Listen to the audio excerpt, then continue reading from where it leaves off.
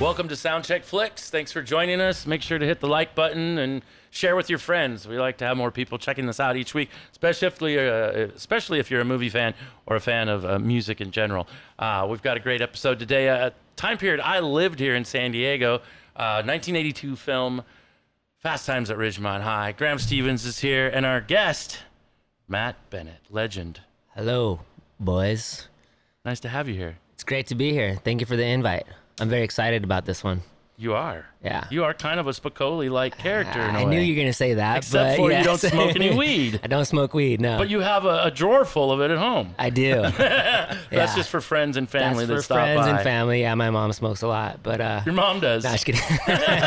Sorry, Mom, if you ever see this. But no, I do not smoke weed. You did just come out of the water, though. I just came out of the water. I thought it'd be fitting. Yeah, you were surfing it this morning. Yeah. That's great. Came straight here. Graham, it's good to see you again. Thank you. Did you have a nice week?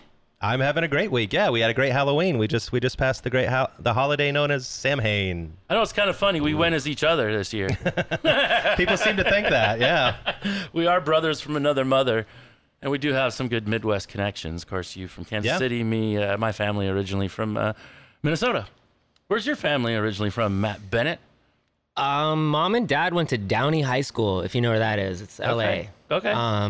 So you're a true Southern Californian growing up here? Yeah. My dad was born somewhere in L.A.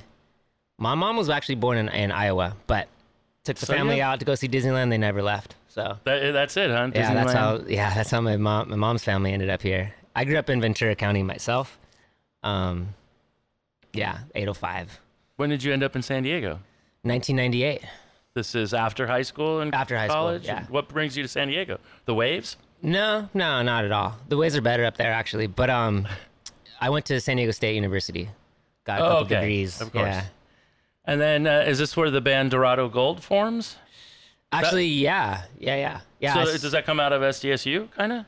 It did. None of the other guys went to college there. I don't even know if they went to college, but I saw a flyer on a wall, like looking for a drummer. I'm like, I just want to fucking play, So called these guys. They were cool at the time, and started that band and did some stuff. Well, that's how I meet you, of course, is through the band Dorado Gold. That was a long time ago. But then you joined this other band from the East Coast.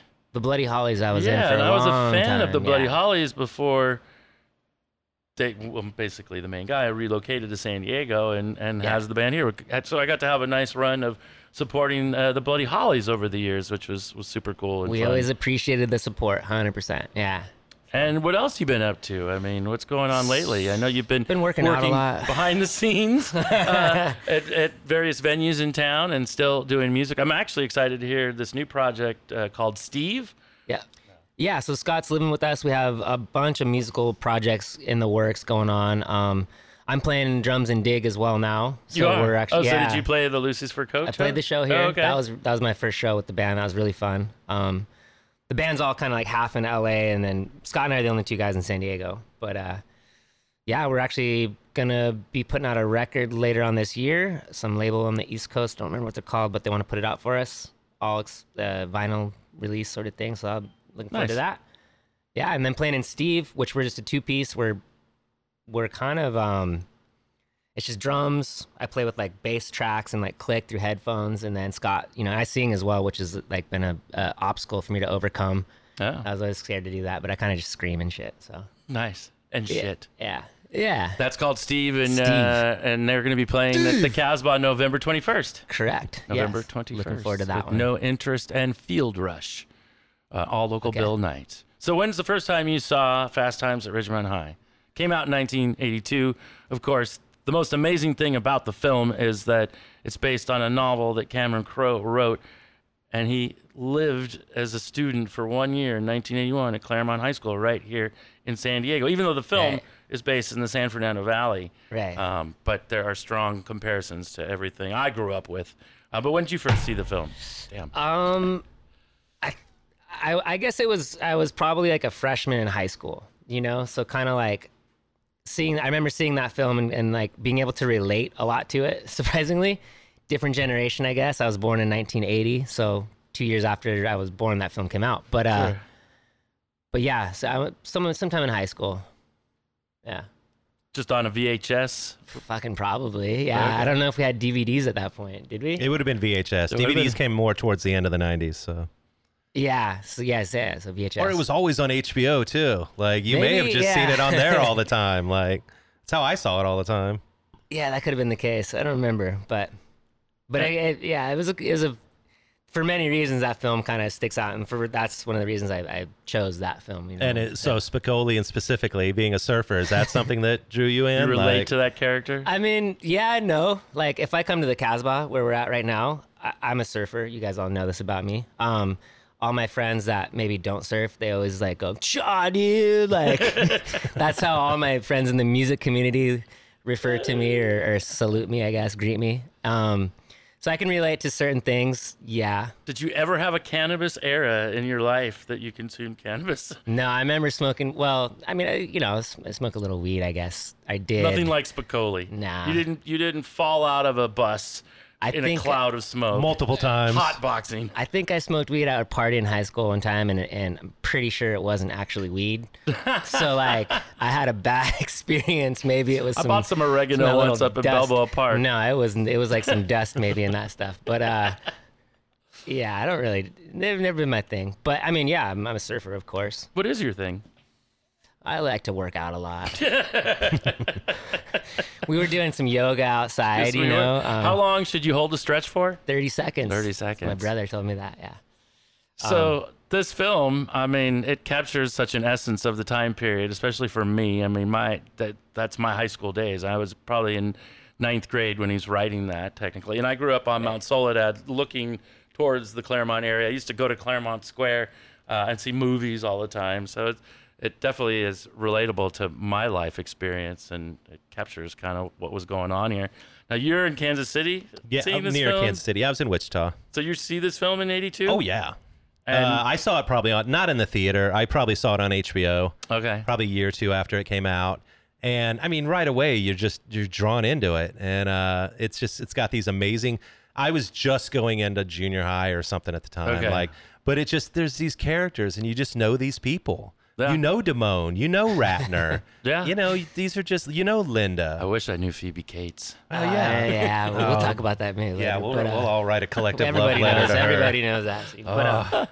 But, she's kind of a snob, too. But we'll get into that. We'll get into that. But you just knew these people and the way they dressed and just, I mean. Super relatable. The impact of the movie, to me, can be summed up in Spicoli's shoes. Yeah. I mean, Vans. Yeah. Vans was a California company that just made like shoes for people that lived here in California. Like those checkerboard Vans became iconic. Like everyone had to have those after that. Vans went worldwide after that. Right. Like it's like a Reese's Pieces ET moment. Like you just take this product and just take it next level. And this movie had such heat that it made Vans. I mean, and look what all the great stuff Vans has done for us over the year with the Warped Tour and like X the Games shorts and all this shit. Like, all the shorts had reasonable lengths on them, unlike in Sleepaway Camp, you know? they moved past the Sleepaway Camp era of the dudes in anyway. The fashion statements were great. With feathers and hair. Did you see all the Roach clips with feathers that the girls were wearing? Dude, I love that look. I thought it was great. I want my next girlfriend to have feathers in her hair like that. The Pat Benetars? The Pat Benetars. There were 3 Pat Benetars running around the school. My friends sometimes call me Matt Benetar. That's true as well. True story. But yeah, no, I think like what you're saying, Graham, too, is like I personally can relate to like not just the Spicoli. Yes, I surf and stuff. May have long hair, but like I can relate to like even like the Ratner character a little bit. Like I was a total nerd. Like sure. I didn't really hit my prime. Still haven't yet. Yeah. Well, and Amy Heckerling talks about that. In that era in the early '80s, like they're kids, but they're really little adults. Like they all have jobs. Mm-hmm. They all are trying to be manager, like Brad's manager at All American Burger. Like they're already on this upward climb, and they have all these things they have to do, and they're just still kids. Yeah. And Did you ever have a fast food job? Oh, absolutely. Yeah. Where were you? I was at a taco place. Taco Grande was the name of the place. Grande. Yeah, it was a means- chain that in the means Midwest. Big taco Okay. in Yeah. English. But I had a buddy who worked at a rival taco spot in town who was the same age as me, and he was a manager in high school. You Right. know? Huh. I mean, that stuff in the 80s and 90s went on. I don't know if it still does, but you would see some high school kids in the management team at a fast Now food you see spot. full-grown adults working in fast food Yeah. restaurants. It's not as much like the high school Yeah. job as it used to be represented. Yeah. It's just this perfect little time capsule of all those things, you know. It's not just the checkerboard vans. There's a moment near the end where Stacy gives her photo to Rat yeah. right before the closing credits. You remember when you would Yeah, get yeah. those sheets Yeah. of photos and you'd give them out The extra to ones you got, and you would pass it out. you to give them out to a somebody- girl you liked or yeah, whatever. yeah. That's basically Remember what she's me doing this there. summer. Yeah. So I'm like, totally forgot about that. You know, that was a thing once upon a time. We've lost that in this social media world where everything Sure. is just shared online now. But it was kind of cool to have a girl walk up to you and hand you a photo, and you're like, oh, thank you. Absolutely. Yeah, do kids Made you even feel get kinda funny yearbooks inside. anymore? What's You know? that? I said, do kids even get yearbooks anymore and sign yearbooks? They- Yeah, they I must think it's at still a least thing, get but that analog thing. yeah. But yeah, that for me, you know, it represents, okay, so 1977, the University Town Center Mall opens here in San Diego. That's just at 1977, I'm just starting to become, you know, 12, 13, and then becoming a teenager, finally getting away from my parents. So you have the mall. I mean, here in San Diego, it had the Yellow Brick Road arcade, the ice skating rink, and then all the food court, and then had the movie theater there. Not quite like the Galleria, but they very easily could have shot the movie here in San Diego. Oh yeah, I think like anywhere in Southern California. That's another reason I grew up in Southern California. Like unlike you, we were talking about this earlier, Graham. Like you said, it was kind of like a different world. Like Yeah. L.A. or Yeah, our San malls Diego, didn't look whatever. like those malls. Right. They were very generic. Like it looked like another universe. It looked very cool. Right, otherworldly, yeah, futuristic almost. But I've always wanted to go to the Galleria. I mean, I've driven past. Does it even exist anymore? No. They've torn that It's down, been right? turned into something else now. It's only one level now, I think. Okay. I think I saw that on the documentary. Great scenes in that mall, not just from Fast Times at Ridgemont High, but other movies as well, I believe, right? Didn't Didn't they do the Terminators? One of the Terminators. one of in there? those. Yeah. They had to film overnight in that Right, mall. in They the had to mall go from to be 9 able to p.m. use or it. 10 p.m. whatever after it was closed till 9 in the morning or whatever. And they used real brands, right? It was all the real brands in yeah. the mall. So it was Hot Dog on a Stick. Oh, and, absolutely. and Swiss Colony. If and- you see the credits, it lists all the stores in the mall. In the They mall. thank them. I remember one, not to interrupt you guys, but this kind of like I can relate to this too. Like there's a record store used called Licorice Pizza, Uh-huh. which do you? Oh did yeah, they there have was those one down in here? Pacific Beach It's in the that movie. I frequented quite a Yeah. bit. I met the Thompson twins there. They used to do, you know, in stores and have artists come by. That yeah. was, I mean, I remember buying Public Enemy albums there and just buying stuff based on the album cover, not even Yeah. really Yes. even having a fucking clue as Absolutely. what I was buying almost. You Yeah. know? You would buy Asia's album just because of that dragon I mean, rising out of the water Guns N' album Roses. cover. Like, Guns N' Roses was like that. I mean, and especially Public Enemy. Yeah. Buying I still that kind of first do one. that actually. well, what I also loved was the scene at Licorice Pizza in the movie is when Rat is being told by Damone how he needs to, you know, the tricks to pull out a chick, you know, Right, to ask a the chick out on a five- the date. 5 things. Yeah, and Licorice Pizza is the background. And if you look on the racks, they've got the albums going all the way down across. You remember how they used to, you know, showcase them like that. Yeah, yeah. And it looks super cool. Pieces and of I art. miss that. Yeah. Like, because now you go and it's just everything's thrown into the racks and there's not really much displayed. No. And it just, the stores always looked so cool back That's then. why I have to Yeah. go to Amoeba anytime I don't even buy anything in that place, but just to go into a music store with just, Get sensory overload. yeah, like Damone's bedroom with all the posters and things, you know, and to be able to walk into some place and just have that feeling, you know, of going to a Licorice Spicoli's Pizza. bedroom was funny too. All the Yeah. those posters on the wall. Yeah, lots of. Should we just bring up the bedrooms right now? Let's do we do this Fuck on the it. show. We talk Fuck about the it, yeah. bedrooms. Well, yeah, of course. So the really funny thing about that is Spicoli's room is straight up surf and ass. Yeah. Like it's just all There's some surfing teammates, shots and pinups. Yeah. That's the whole room. There's not a music reference on his wall. Right. It's all surf and ass. Stacy's room is by far the worst. Like that is the bedroom of a virgin. Like, Right. That's She has a ga- canopy bed, I think. It's terrible. There's no music post. There's no posters on the No. wall whatsoever. It's like macrame. Very virginly. Yeah, and it's just like it's a guest room at grandma's. Like, Right. She has a very terrible bedroom. Now, Damone's bedroom. Now, we'll get into him as a character, but his bedroom is fucking badass. Yeah. Yeah, dude. I mean, he's got so much Elvis Costello. We got the Rolling Stones Tattoo You poster. He's got the B-52s, Pete Townsend, Buzzcocks. Here's the part that blows my mind. He's got a bar in his bedroom.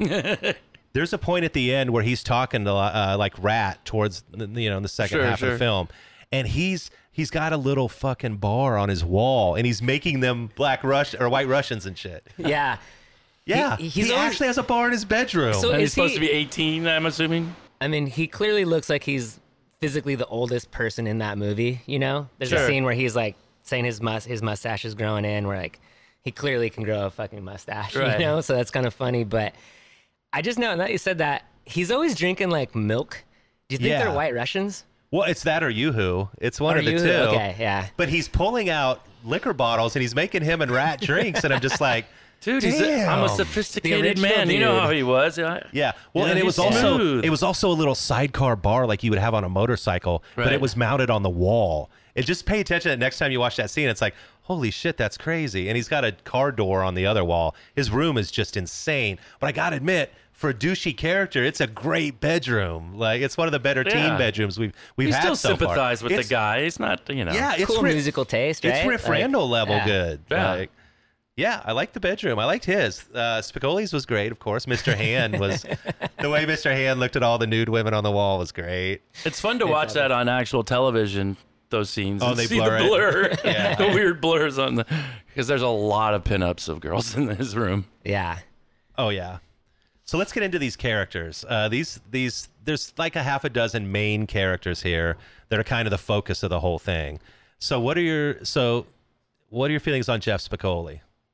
Okay, I mean, well, one of the things I like you just said, there's not just one character. There's kind of different stories. I'm not a movie critic or anything like that, but if you really look at the movie and you really watch it a couple times, it's more than just like your like coming of age kind of comedy, I think.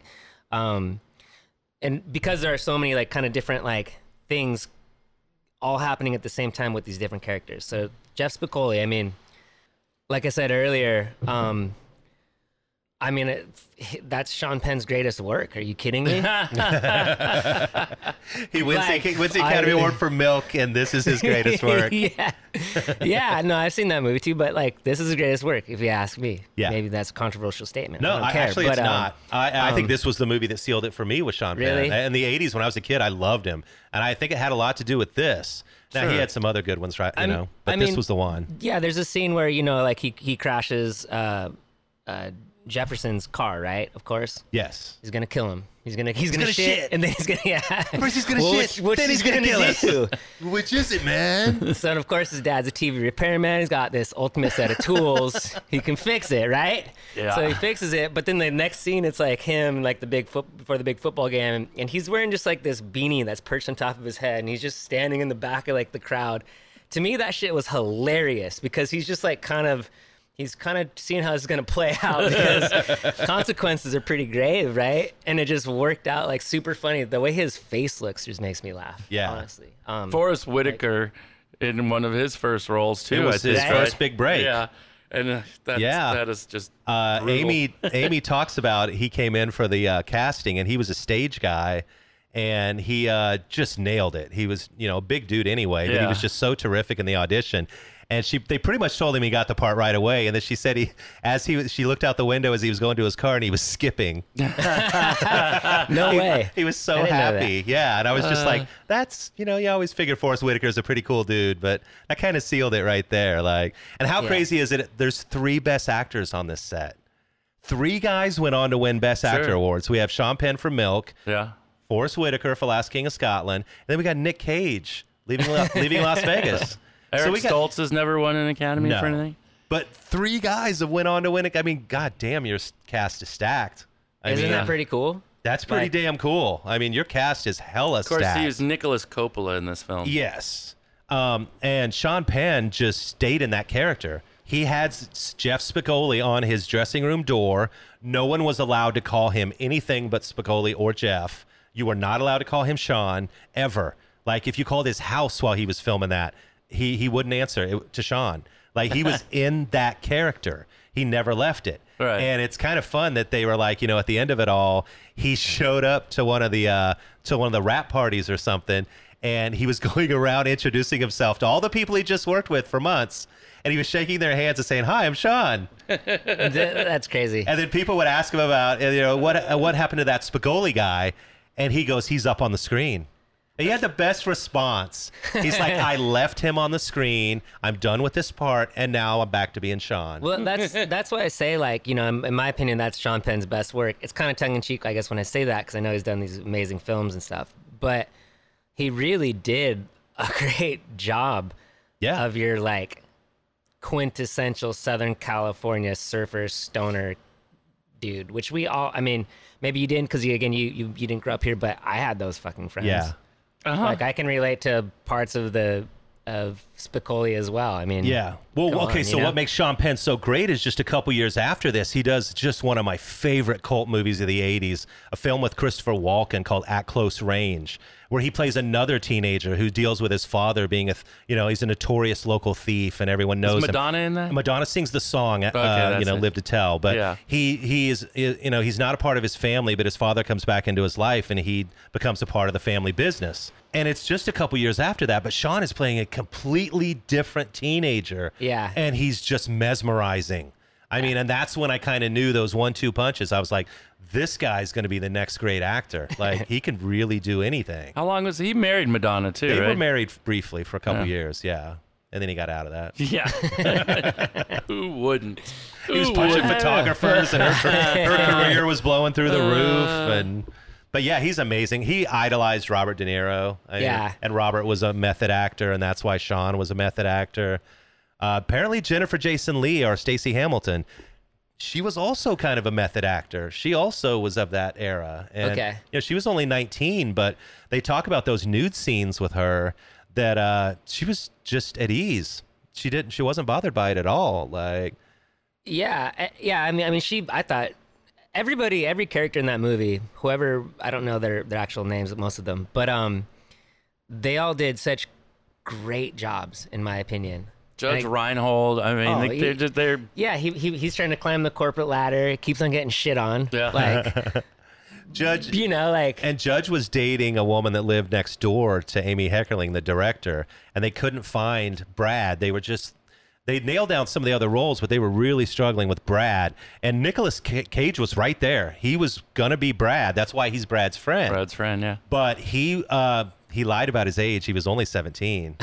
And so Nick lied about his age and got, they could only work him a certain amount of hours because he was under 18. And and then they thought he was a little darker Brad. They thought Judge was a little more of a happy Brad. A little more relatable. So the boy next door. Yeah. The thing I like about Brad, aside from him masturbating to Phoebe Cates, which I think we can all relate to, what is song's playing? Moving in stereo, the Cars.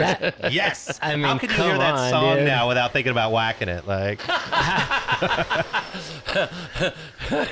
whacking it in San Diego. Remember when that guy did that? Exactly. South Park. And South Park made fun of it. Wait, what happened? The guy from the Coney the thing? Coney 2012 thing that was masturbating in the streets in Crown Point or And whatever. they found him just whacking it in public. And then South Park made fun of it, and they made a whole song, and it's like this. It's like this 50s ditty, whacking it. That's when you know you've made it. South Park makes fun of you. But here's the thing I really like about Brad. When his sister, we hit the hard part of the movie where the abortion situation crops up. And Brad gives his sister a ride to the bowling alley because she lied to him, and Damone doesn't show up to give her a lift or pay for half of it because he's a dickbag. And Brad gives her a ride over there and then susses it out that something's going on. And he's there for his sister. He's a rad brother. He is a Super rad brother because like, his that 15 moment. his 15-year-old sister just walked out of an abortion clinic, and the first thing is don't worry about it. I'm not going to tell Mom. This is going to be your secret. Think of how real that was and how many times that has happened to somebody, young woman, and I mean, it's horrific. There's a lot of, it's a comedy, of course. And again, like I said, it's a coming of age comedy. So there's definitely those parts, but that's real life shit. Mike Damone, Robert Romanus. Let's get into Damone, the most controversial guy in the movie. Yeah. So on one hand, here's one thing I love. So you remember when Stacy first kind of gets the feelings for him. She kind of starts falling for Mike. And she has this sheet where she draws herself and him, a little cartoon of them. Yeah. And she has pros and cons written on there. And one of the pros that she has on Mike is that he loves music. So even Stacy realizes that music lovers like us, it's a pro. Like, for the most part, yeah. so he does have the great music bedroom. He is a ticket scalper, which is whatever. Well, in his words, he's actually not a scalper. What is he? He says he's something else, but yes, of course, he's a scalper. I love when he says, when it comes to making out, whenever possible, put on side 1 of Led Zeppelin 4. Did he put on side 1? No, he failed. So the story with that was they couldn't get a song from Led Zeppelin 4. Okay. But they did offer them Kashmir. So it's like, really? Yeah. So it's got to get old to be Amy Heckerling or Cameron Crowe. And people keep coming up to you and pointing that out, and they're like, "Hey, man, we tried to get a song from number 4. Led Zeppelin didn't give their songs out at that time to movies and stuff." That makes it great. That scene's great though, because like the song is just not fitting for what he's trying to do. No, he's a nerd. He got the song wrong, and then here he's taking this girl to a date, and this song is ominous. Yeah. So it doesn't provide the atmosphere that it needs to. So, but it's probably my favorite Led Zeppelin song. I love Kashmir. Small details, man. Yeah, there's People a lot of small on details. Luge should not drive. Yeah, it's great. Oh, Spicoli's got When so a guy many. has an orgasm, how much comes out? A quart. quarter so. Or so. No, and then there's that scene where Stacy and Linda are talking about how long guys last, and they're both slicing a giant sausage. I know. As they're talking about how long guys last. That's scary, man. But isn't that like? I mean, somebody thought about that. Yeah. Yeah. It's great. Like Yeah. all the small And things. they're both like bullshitting. Like he's course. like, oh, Damone lasts 15 minutes, and Linda's like, my boyfriend goes 30, 40 minutes, and you're like, your boyfriend, wink, wink. Like there's the other scene, which of course I'm sure you guys remember too, where Brad's cleaning the mirror, and he's like talking to himself. How he's gonna break up with his chick, right? Again, because he's got all these things going on. But meanwhile, he's like erasing this graffiti that says "Big Hairy Pussy." And it's like, that's fucking brilliant. That's art. It's so 82. Linda Barrett, Phoebe Cates. Let's just get into our love letter here. I mean, come on. I don't even know where to begin. I mean, she was Who does? She was the epitome of beauty at that moment, that time. Like, just owned it. Like, 18-year-old model from New York City. Had done a little bit of acting, but she gets the tryout. She seemed very exotic. I don't know what her ethnic background is, but she always seemed mixed race. I don't know. Maybe. Everyone fell in love with her. I mean, I think we would have fell in love with her even if she hadn't done the topless scene, but that didn't hurt. No. As someone who worked in video for years, I can tell you that we got a lot of copies of this returned, and it was stopped at a particular point. So you could kind of tell that there were times when this wasn't rented necessarily for the whole film. I mean, but like, we're at the Casbah here, so this is a music club. I relate like that song "Moving in Stereo" to that scene. Yeah, like every time I hear that song, you want to whack it for worse. Does anybody knock anymore, dude? Like, can you guys keep it down? I got some work to do. Oh my God! Come on.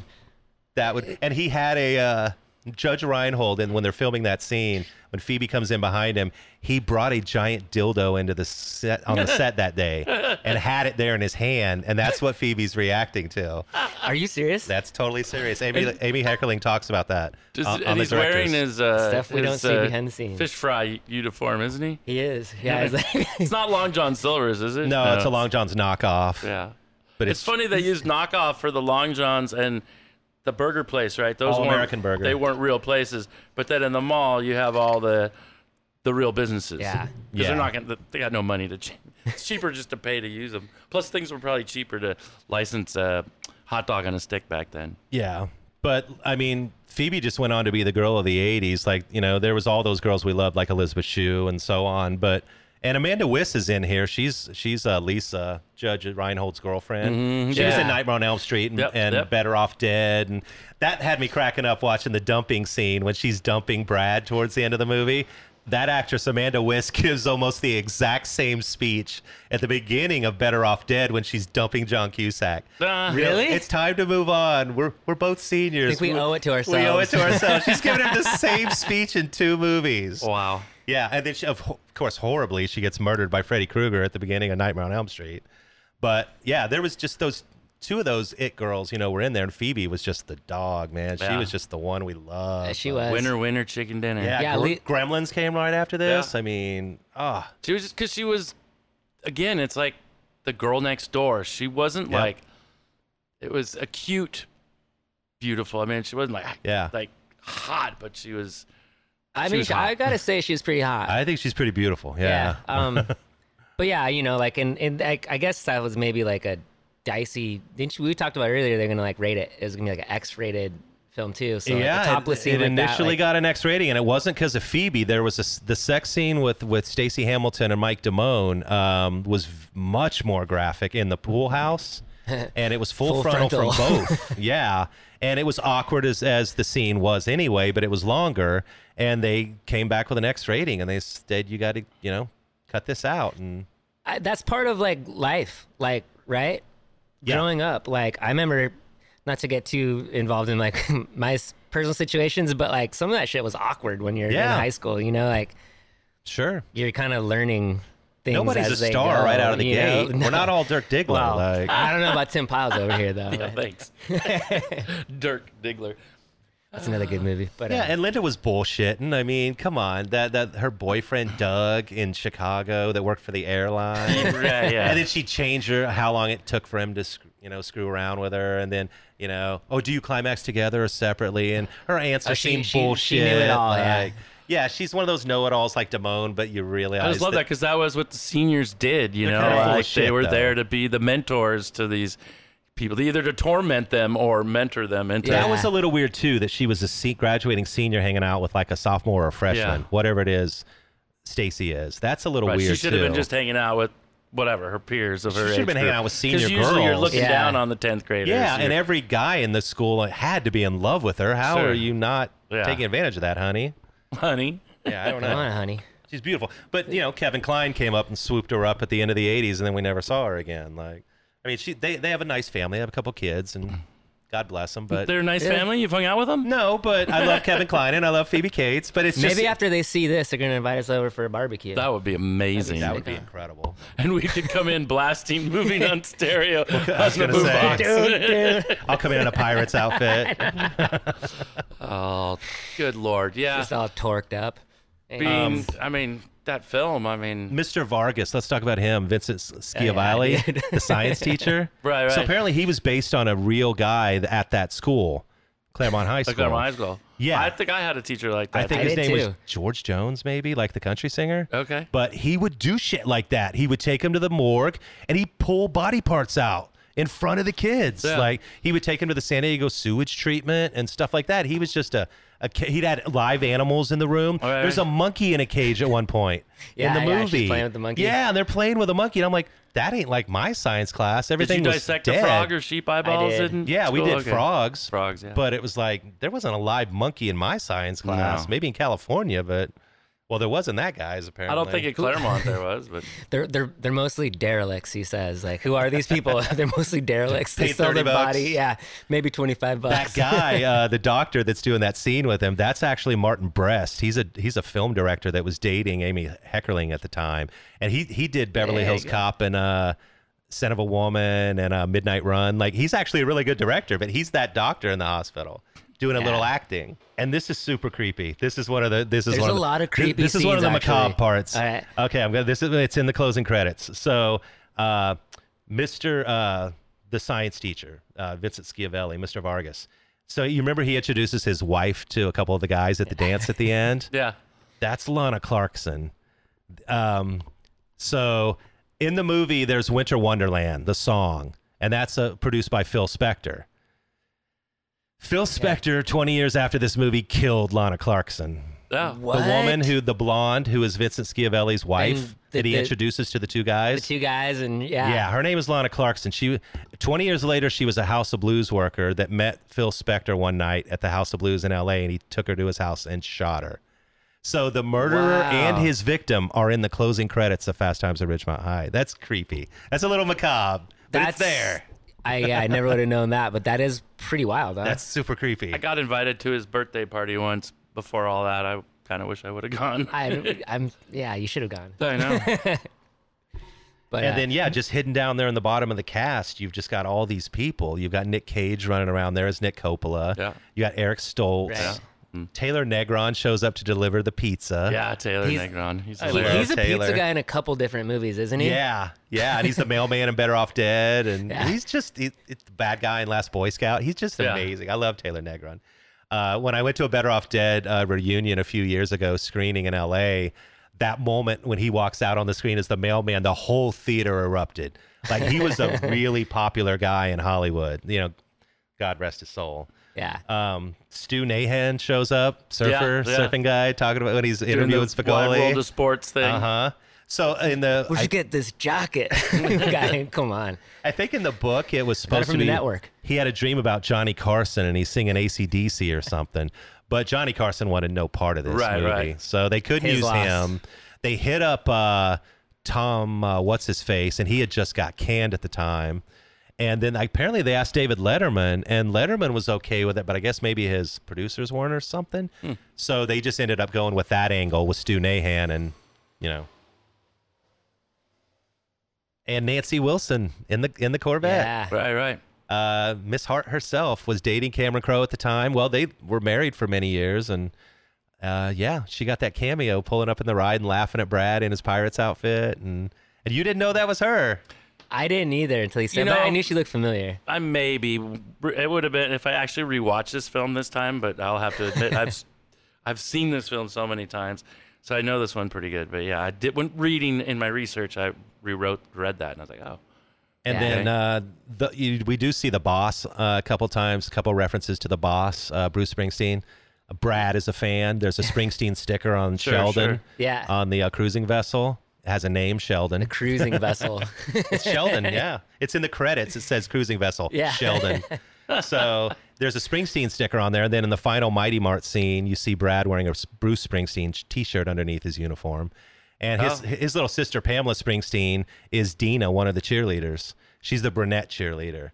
And apparently in real life, Sean Penn had a crush on her during the filming of this and asked her out. And they dated for a little bit. So, true story. True Pretty story. funny. A lot of little details, huh? Yeah. You know what else is a true story? What's that?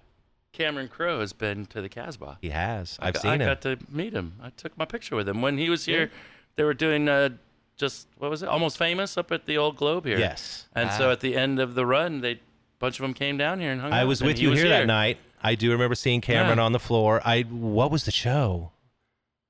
I was trying to figure it out. It mattered what show it was. They just came to the Casbah, I think. Okay. I don't think it. Yeah, I think it was just because the show, the play was done, the musical was done. Yeah, I remember he was with some people from the play, and they were out on the floor, and you were talking to him. But I didn't remember what the band was. Keanu's been here. Oh, yeah. He was recently here, right? A couple months ago. That's another good one, too, Point Break. We already did Point Break. Yeah. We'll get back to it in a while, maybe, but not right away. So we've already talked about how talented this cast was. It's so crazy, all the people that ended up in the movie. So you can imagine how crazy the casting what ifs were. Sure. Right. The craziest one is on the directing level because Amy Heckerling is doing her first movie here. So Amy goes on to do like the Look Who's Talking movies a few years later, and those make a lot of money for her. But where she really nails it home is when she does Clueless in the mid-90s. Okay. That was the one that she revisited the teen thing, and that really put her over the top. So this was like her first movie. Feature kind of film, right? Yep. They actually asked David Lynch. Yeah. Can you imagine David Lynch's Fast Times at Ridgemont High? Holy shit. I'm glad that didn't happen, though. No, honestly. it would have been terrible. Yeah. It would have been surreal and weird and not placed in reality. Right. Not at all. Or relatable to it. So they went into some of here's just some of the names that came in and tried out for this. Ralph Macchio. He wanted too much money. Matthew Broderick. Michelle Pfeiffer. Elizabeth Shue, Ali Sheedy. Here's my favorite, Diane Lane. Huh. I know Diane Lane tried out for the Jennifer Jason Leigh part because she would have been the same age. I would have absolutely loved Diane Lane as Stacey Hamilton. I think that one, no disrespect to Jennifer Jason, she nailed it. She nailed it. Yeah, she nailed it. But I think Diane Lane would have been amazing. I mean, she's my other jam besides Phoebe, too. I love Diane Lane. So. Jennifer was better because she's, I think, more virginly. More believable. As a Maybe. virgin. But, well, even like Damone says, she's very aggressive. So she was, you know, a virgin. She just wanted to learn fast. At some point, but yeah. But that also, you know, like, you can relate to that. Like, you know, like I remember. That's life, man. Yeah. And unfortunately, men and women, the hormones happen. And it was all over the popular culture at the time. If you were a virgin, you were a L7 loser. Right, I hate that they put that pressure on us when we were young, but it was. Your friends would make fun of you. You would lie about it. Sure. I mean, I lied. I was out of high school by the time it happened, but I lied all through high school about it. I'm still a virgin. That's why you work out a lot. That's why, yeah. So is that a big thing then with kids anymore? Good Lord. I don't even know. I don't know. To lose your virginity. I would hope they don't have to make it as much pressure as we did. But even like she bangs. So the guy likes her, right? She bangs his friend. I remember being in like situations like that myself in high school and going like, "What the fuck, man?" Yeah. Like, you know, I liked her. You know, like. And they have that almost fight in the shower. Right. Yeah. That same thing happened to me, dude. Like, again, yeah. Not to say, that's very relatable. Totally. I do like when Damone came up to him and apologized at the final dance. Yeah. And you know what? And this is what was cool. Rat unloads on him and says, you're untrustworthy, you're a piece of shit, and just dumps on him. And he just says, yep. Yeah. And he says, can we still be friends? Yeah. That's the moment that you kind of like Damone a little bit. That's why I'm saying he's a complicated character because he's such a just bag of shit throughout most of the movie. And then he just has these little moments. He apologizes. You know, I'm a big fan. If you ever do somebody wrong, you should apologize, no matter what it may be. Fucking apologize. Yeah. It doesn't hurt anything. No. It doesn't make you less of a man to do it. Not at all. On the contrary. I'm sorry, Graham. I was like, what about, remember that one time, Piles? We're not supposed to talk about Cincinnati, Piles. All right. I'm sorry, Orion, for irritating you so much. I love it, the final quiz. Did you see that? Did you notice that? So the whole end is just great because you get them doing their final exams. They're all cheating except for Ratner. Did you notice that everybody's looking at the sheet or the person next to them? Nobody studied. Dude, that's another thing too. Like, can you relate to that? Yeah, I can. Of course. Can you? I even got caught once. But like, even like some of like the ways they were cheating were just like so creative. Going like, if you would have just studied, put the amount of time you put into like cheating, you probably could have just like passed the test. You know, like the guy had like the cheat sheet on the back of his sunglasses. Yeah, the girl had it written on her thighs. Yeah. Pretty funny. I like where they sum it all up at the end, and everybody has like their little story wrapped up when they do that in the film. That was a Universal thing. They'd done that with Animal House a couple years earlier. Right. But it's just Amy didn't want that in the movie, but Universal insisted on it. And let's get into Universal for a second, because fuck those guys. Those guys, Yeah, dude. they had no faith in this movie. They rolled it out only on the West Coast. They did a regional thing, which by then was dying, but they still pulled that crap. Universal, we dealt with Universal a few weeks ago with Repo Man. Right. In the early 80s. They were in trouble. They were screwing things up. They were changing the heads that were running the studio. They weren't showing faith in the projects they were greenlighting, and they didn't have any faith in Fast Times. They thought it was going to come out and bomb. They thought this material's too adult, where it's just going to stiff. And of course, they release it regionally, and it's a hit right away. No and then pun intended. And then they roll it out. Stiff. And they roll it out to the East Coast, and then it makes it's $5 million to make, and it makes almost 30. Like, I guess they did a test run, showed some people in Orange County, and the young people came back, and they were all, we're not. They couldn't we're relate not in like Orange County, that. huh? We're not all sex, Interesting. drugs, and rock and roll, but that time Orange County was a much more conservative enclave, more or less, and they said, well, that's not our target audience, and thankfully they didn't base some of the release on that. But Universal just really had their heads up their ass at that moment. And Amy even talks about it. She's like, they were giving me $4 million, $5 million to do this movie. And they were wheeling out like $28 million to do The Best Little Whorehouse in Texas at the time. Yeah. Because that was their big money project. Because Burt was still hot. And Dolly was coming over huge at that moment. Those are mainstream movies. Yeah, they were putting 7 times the money into that movie, and that turned out to be a piece of crap. And then she makes this hit on 1/7 of the budget, and it was their first It's her first movie. And Right. there's She did, even an student in films joke before. there. They put it in the movie when Damone first comes over to Rat near the beginning, and he says like Dolly Parton paying you some of your salary or something like that, because they're showing Best Little Whorehouse in Texas at the mall. At the theater mall. Yeah. I got you. And then at the end of the movie, when shit. at the end of the movie, when they show Rat in front of the theater and Stacy's motioning for him to come over and get her picture, Yeah. it's The Thing is is now showing. I loved it. No way. I loved it. Yeah. Little John Carpenter love in there. Yeah. We got to talk about the soundtrack before we get out of here. Of course. Do you have any favorite songs on the soundtrack? I mean, I said it, Moving in stereo? and it's moving. Like I did after Rick Ocasek passed away a couple years ago. I got asked to do a Cars tribute thing at the Belly up the road here. So I had some friends that did a thing, and each person got to pick a Cars song. I'm a big fan of the Cars. I had to pick that song. Yeah. Like, and a part of it has to do with that scene in that movie. It's not just the titties. Like, we all love that, but like, it's hilarious and it's awesome and for so many reasons, and that song relatable. is so great. It's relatable, I guess, like, but the song is just like, and the way it starts out and she's getting out of the pool, slow motion, like with just like the I always thought you were cute, Brad. yeah, like and like the sleigh bells come in, like, yeah, so that's huge. The beginning of the film, before you even see anything, or you might see like a you see the Universal logo. You see the Universal logo, and what do you hear? Like, I'm like, that to me kind of like, I fucking love the Go-Go's too. Like, that fires me incredible. up. So it was a real cultural phenomenon when that band hit, and like in La Jolla, I just remember every girl. I mean, it was just everywhere. Like nothing like it had come before or after that. It was just it was a change in the tide. Yeah. From the rock to now, this is what's going on all of a sudden. It was and this that's girl not, band. And that's not supposed to be there. That's supposed to be Raised on Radio from the Ravens, which is the studio was convinced was going to be a huge hit, and they ended up using it in the scene where he's washing the car. And it's a crappy song, and we're so happy they dumped it. And Amy Heckerling was too. She was thrilled. Like, she did not want that to be the opening song.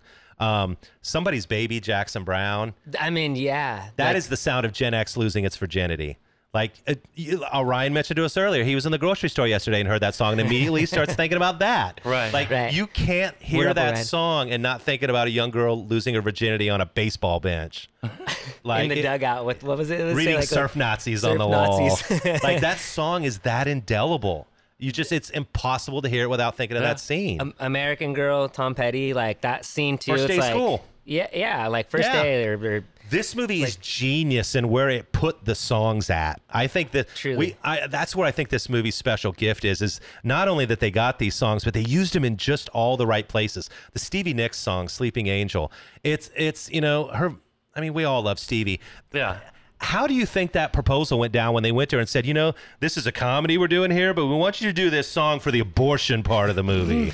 Like, you think they actually? Well, they must have like explained to her, hey, this is the premise of, this is where we're gonna place this song. Yeah, because the whole 4-minute sequence there is her song playing, and it's really beautiful, and it really fits the scene. Sure. And they just nailed it once again. Goodbye, goodbye at the end. Oingo boingo. Yeah. I mean, they just knew where to put all the right songs in all the right places. The Don Henley Eagles, some of that or whatever, wasn't there, and it could have been leaning a little more 80s with the Go-Go's and Oingo. So here was the mashup. They wanted the 80s. Amy Heckerling and Cameron Crowe both wanted the 80s.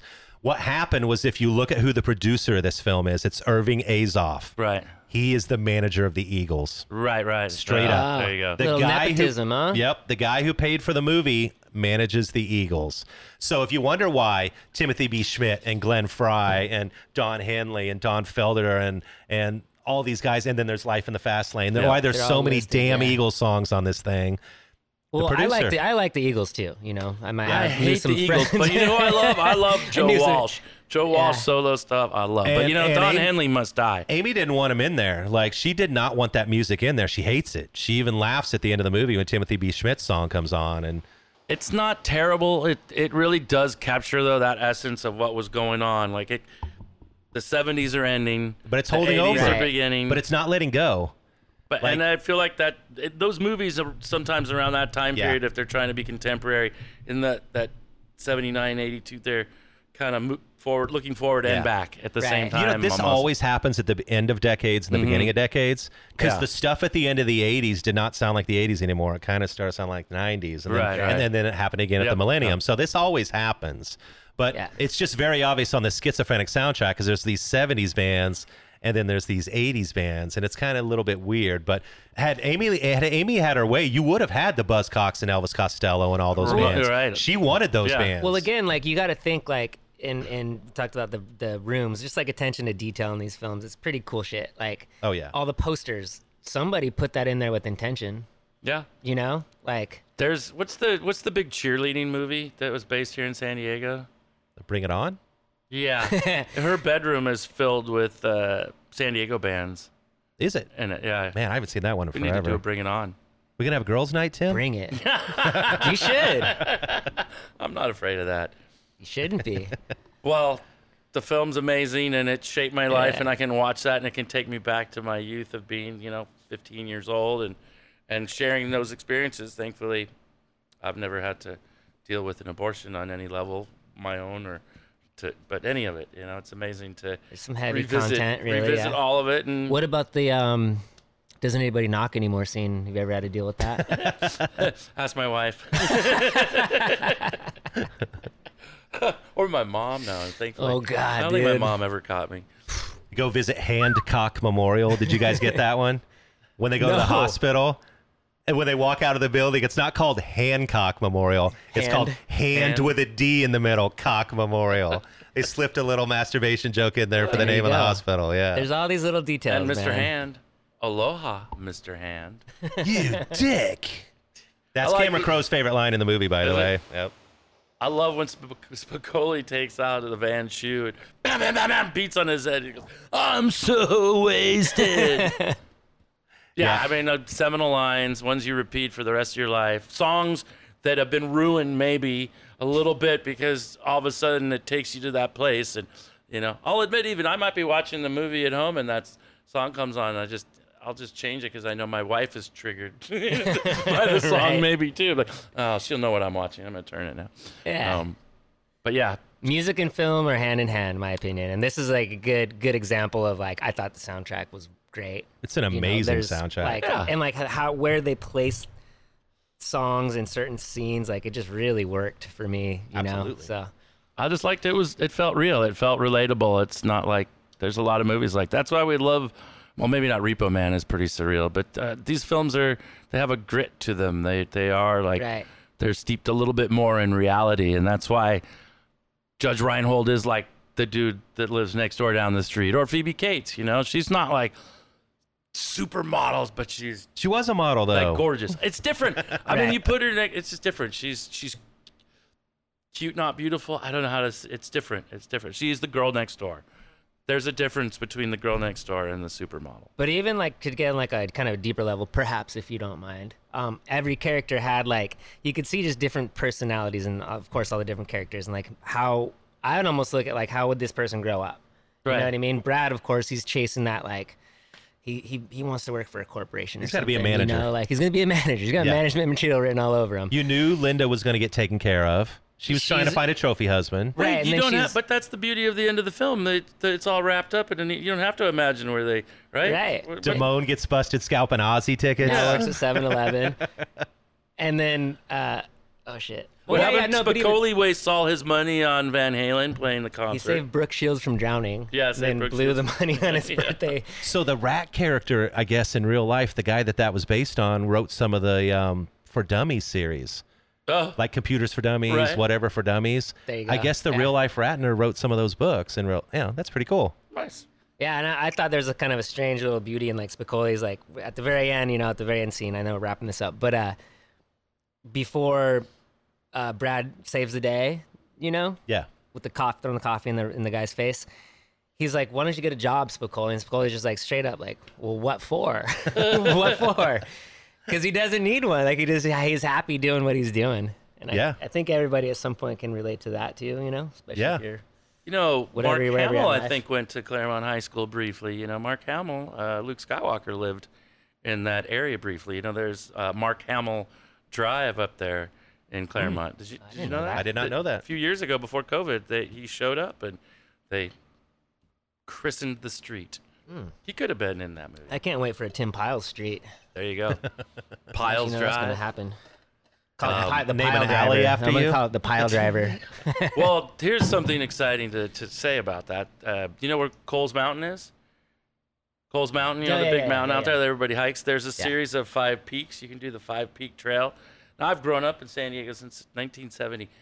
At one point, I discovered that one of those peaks is called Piles Peak, as in my last name. But my family's not With from a Y? here. Pyles. No shit. But it has nothing to do with my family. But I lay claim to it. It has to do with some engineer that designed roads back there. that guy, and dude. it has nothing to do with this podcast. But it's an interesting Kidding, bit you're of that guy. tidbit history about San Diego. So, any chance that the Bloody Hollies would be doing anything that you'd be involved with that? I would love to say yes. I know. Well, Wes he's back in Buffalo. He moved back to Buffalo, New York, Wes is where the back in band Buffalo. originally from. Yeah. He still owns a house here. He's got a house in Escondido. I think he rents out. I haven't spoken with him unfortunately in a while, but Joey's still here, the other guy, and I speak with Joey all the time. He's a good buddy, and I would love to say maybe for the Casbah reunion, or not reunion, anniversary parties, maybe if you guys want to do a Bloody Hollies show, I'm sure Wes would come out for it. Nice. We'll have to pitch that idea to him, Maze. But Matt Bennett's been our guest today, legendary musician in San Diego, excited for the new band. Is there a certain way to say the new band? Steve. Featuring Scott Hackwith of Dig. You're also now the drummer for Dig. Yeah, Dig's Scott, putting out new music here soon. And Steve will be playing a show November 21st here. yeah, I'd love to see you guys there.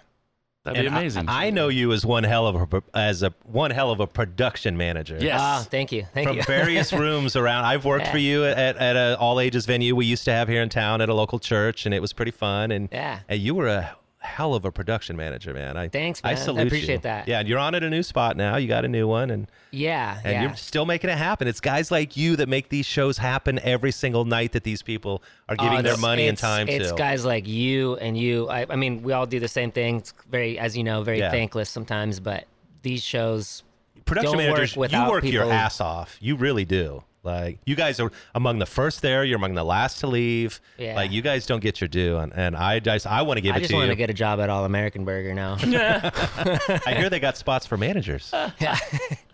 Yeah, Matt, you're a great friend. Thanks, I've known you a long time, and super fun to have you here with us today. And stoked to book Steve. Steve, So let's look do forward it. to Yeah, that. a bunch of other different projects we're doing a cumbia project, Yes. you know.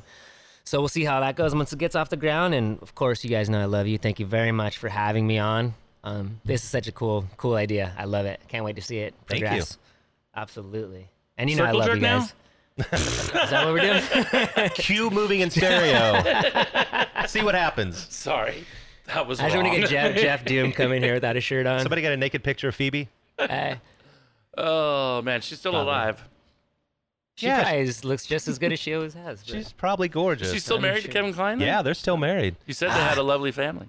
They have 2 kids. She hasn't done movies in years. I mean, he literally whisked her away to a mountain somewhere else and just squirreled her away like a Crazy? chestnut. yeah. And good she's move. just like forever will be that person and character. That's what's so interesting. How many years later now? This is crazy. Good Lord. 40. Yeah, don't bring it up. Thank you for listening to Soundcheck Flicks. Smash the like button. Follow us Twitter, Instagram. Mash that shit. What other social media are we on, Graham? Are we on social media? We're on social media. We're on Instagram and Facebook. I mean, that shit. But What's our Instagram handle? Soundcheck _ Flicks. flicks. now. Yeah. One word? It's all one word. Okay, Soundcheck one word. Flicks. Follow Soundcheck us and Flicks. tell a friend. I'm Graham Stevens. He's Tim Piles. Thanks for watching and listening. Peace. Hello, SCF fans. It's Soundcheck Flicks, and next week on the show, a truly disturbing film. Is it a horror film? Is it a supernatural thriller? It is The Exorcist. Tune in and find out who our guest is. It will not be Graham Stevens. Well, he'll be there. The sow is mine. Fuck me!